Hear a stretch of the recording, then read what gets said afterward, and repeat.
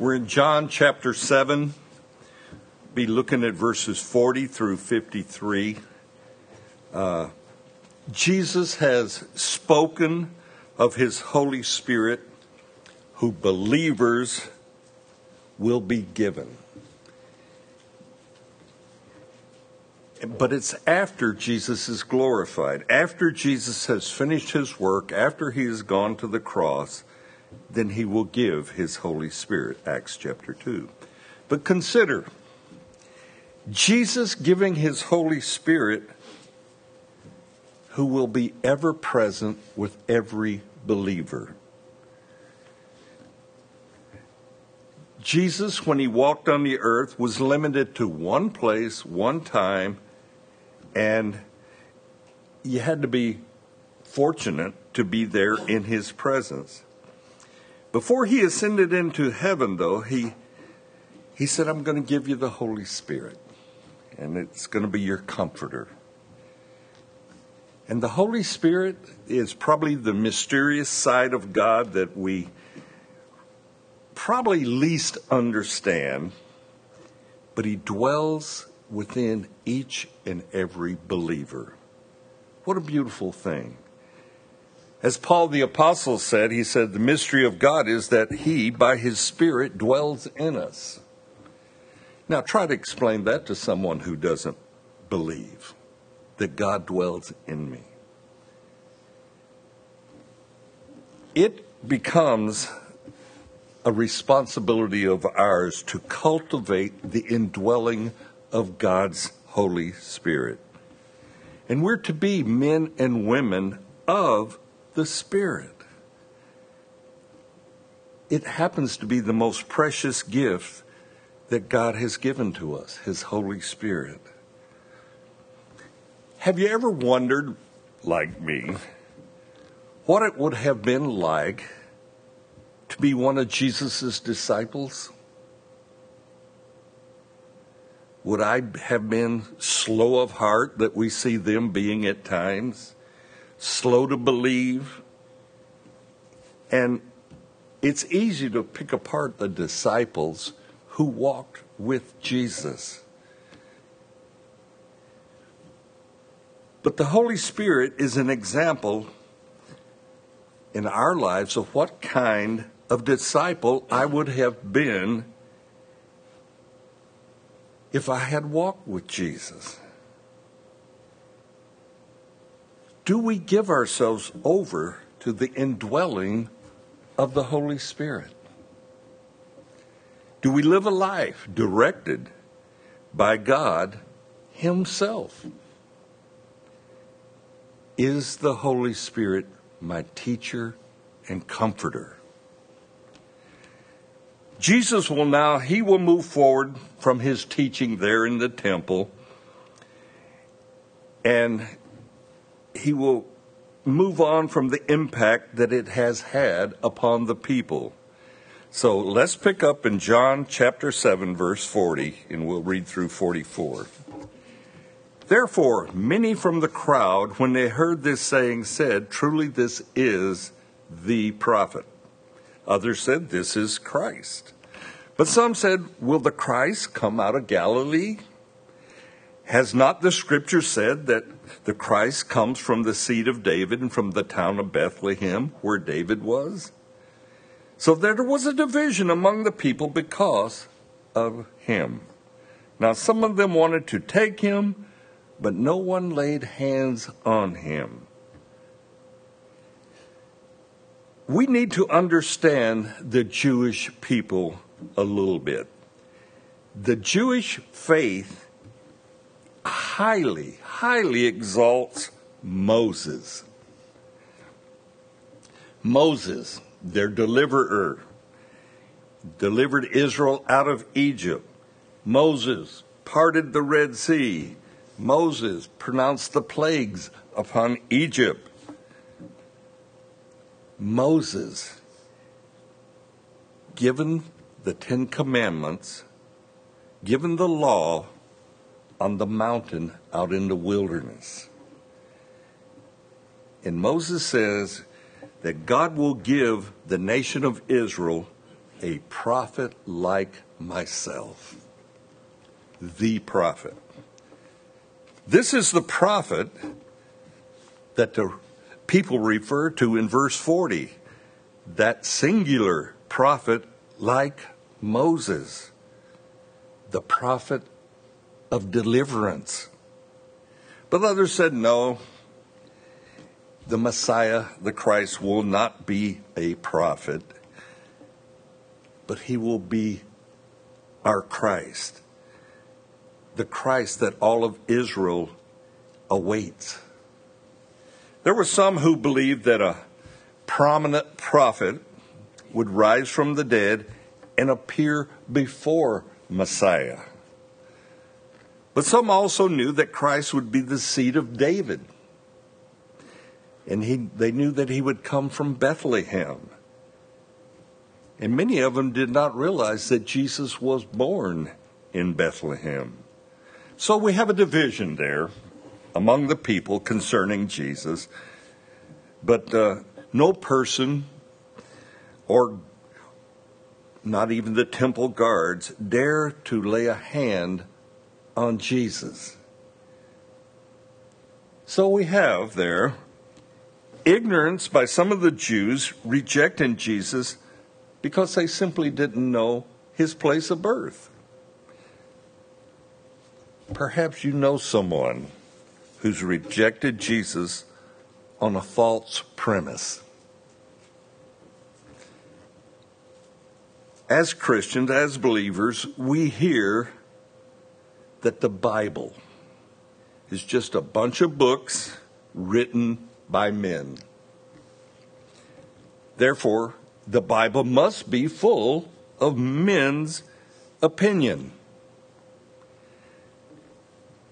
Or consider the virgin birth.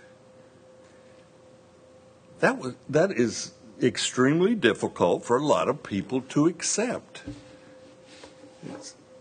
Only Jesus can claim virgin birth. Years ago, we had a man here who attended, and he found his bride and he got married, but his wife didn't accept the resurrection. And this became a real dilemma in their marriage. And it was the same in Jesus' day as it is today. Some believe, some don't believe, some look for a reason not to believe, others are willing to believe. I think that's one of the reasons most of us, come to Christ at an early age. An early age when we're willing to believe. Man's carnal logic sometimes can be so entrenched into our thinking, even as we grow older, and the older we get, the more we depend upon carnal logic. And then it becomes more difficult to then believe. But we're to hear Jesus' words to Thomas, one of his disciples, and he told Thomas, be believing. Not sorting out the facts by an act of your will, be believing. Jesus has been truthful there in the temple to his fellow Jews, yet there remains a division. Believing is reasonable to anyone truly seeking truth, and it's so reasonable that we see a child can grasp it and embrace Jesus coming into their heart and life. I am very grateful that the Holy Spirit has given me a heart to believe. And so are you. You've been given a heart to believe. And we believe to what? Eternal life. Just by a simple act of believing, we determine our destination, heaven or hell. How serious is that? Let's pick up now verse 45 and through 53. Then the officers came to the chief priests and Pharisees and said to them, "Why have you not brought him?" Speaking of Jesus. The officers answered, "No man ever spoke like this man." Then the Pharisees answered him, "Are you also deceived? Have any of the rulers of the Pharisees believed in him? But the crowd that does not know the law is accursed." Nicodemus, he who came to Jesus by night, being one of them, said to them, "Does our law judge a man before it hears him and knows what he is doing?" They answered and said to him, "Are you also from Galilee? Search and look, for no prophet has arisen out of Galilee." And then verse 53, and everyone went to his own home. The temple guards who have been sent to arrest Jesus report back to the chief priests without Jesus. They have not brought this Jesus, this man of Galilee. And their excuse, their reply is, "No man ever spoke like this man." Now, put yourself in the place of a temple guard.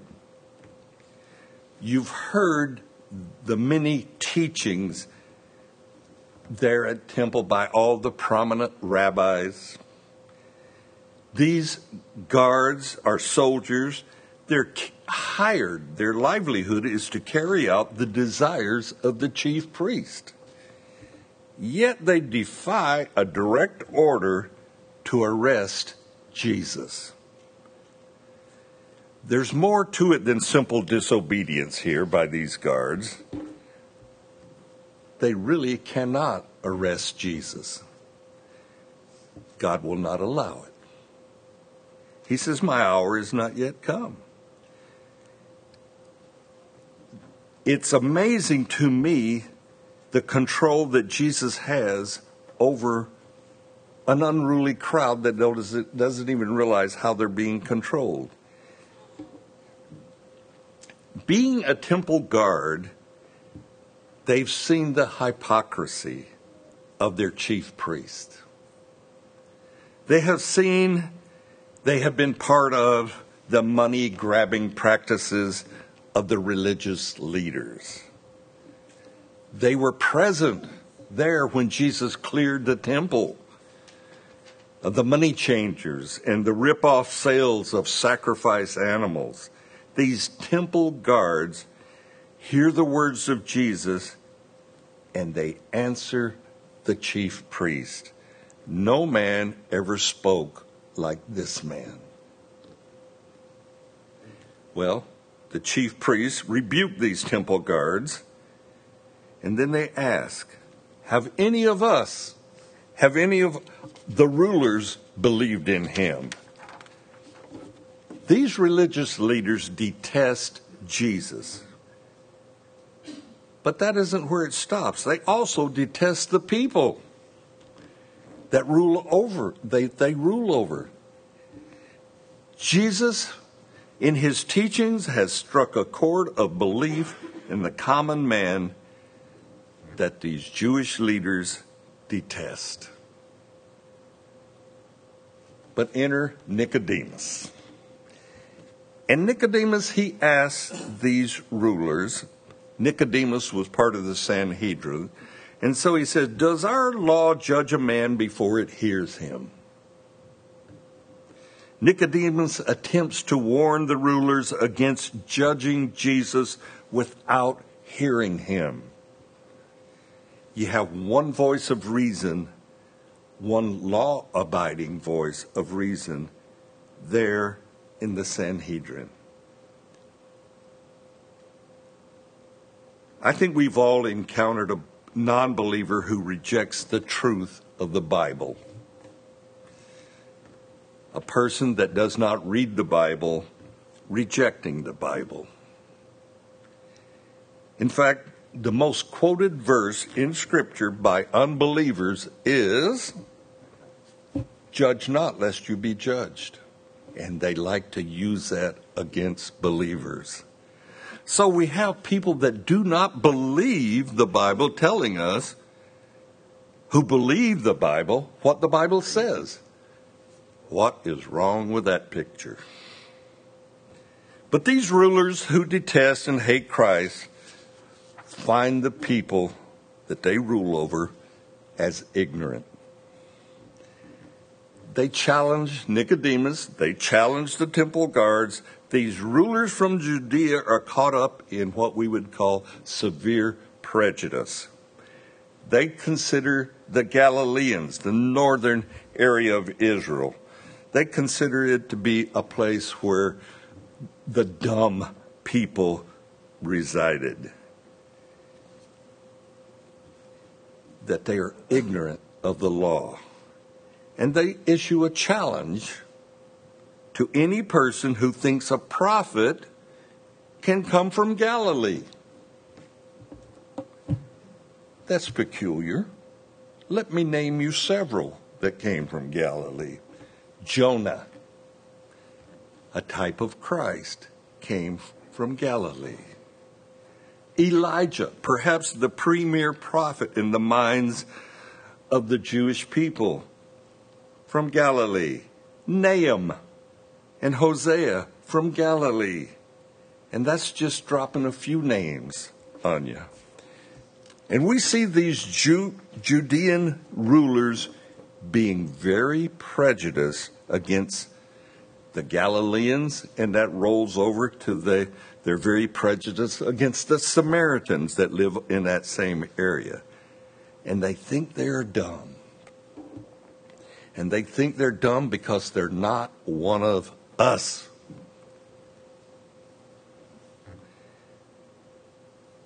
Looking back at Nicodemus for a moment. And he came to Jesus, when he first encountered Jesus, he came to Jesus asking, what must a man do to inherit eternal life? Jesus told Nicodemus, you must be born again. Nicodemus wants to know, how can this be done? And Jesus reveals to Nicodemus, and he says to him, are you the teacher, one of the premier teachers of Israel, and you do not know these things? And Nicodemus then departs from Jesus, but it leaves us wondering what happened to Nicodemus. What became of him? And Jesus' words have had an impact on Nicodemus. He's now a member of the Sanhedrin, and he attempts to persuade the rulers to obey the Jewish law. Obey the law. And it's interesting that Jesus never broke the Jewish law. He only fulfilled the law. But Nicodemus, he's come full circle. He questioned being born again, what was it all about? But he has become born again. He became a disciple of Jesus. No doubt he was a private believer. And church history tells us that Nicodemus went from being a very wealthy man to a poverty-stricken man because of his belief in Jesus. He no longer was in the inner circles of the Jewish faith, and he became a pauper. So, if we could ask Nicodemus today, was it worth it? Of course it was. And then we read verse 53, the last verse of chapter 7, and the group of rulers all go home still rejecting Messiah. God himself in the flesh being rejected by the hard hearts of unbelief. Wow, what a red flag for us. Guard your heart against unbelief. Guard it. Remember, belief's reward is eternal life. So, if we could interview the Jewish leaders of that day, if we could interview them today, what would they have to say? If we could interview Nicodemus today, what would he have to say? What would their report be? Well, that's an obvious one. That's an obvious one. We would all believe. For it's Jesus who gives life by his Spirit. Amen. Amen. Let me get you to stand. We'll close in prayer.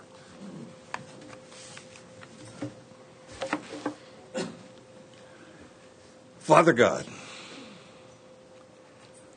Lord, I thank you that by your Spirit you work and deal with each and every human being on this earth to reveal yourself to us. We thank you for that, Lord. And Lord, I want to personally thank you that you put within me a heart that responded to your truth. It was nothing that I did, Lord. We as a body thank you for giving us a heart of belief. Help us to exercise our belief in you. May it be on our lips. May it be in our heart. May we be expressing the goodness of God to anyone and all who will listen, Lord. Thank you, Lord, for just a simple heart that believes. Cultivate that believing heart, Lord. Bring about your goodness in and through us. Lead us into good works, Lord. Guide us, direct us by your Spirit. Fellowship with us, Lord, as we attempt to fellowship with you by your Spirit. Do this good work is our prayer, and we pray in Jesus' name. Amen.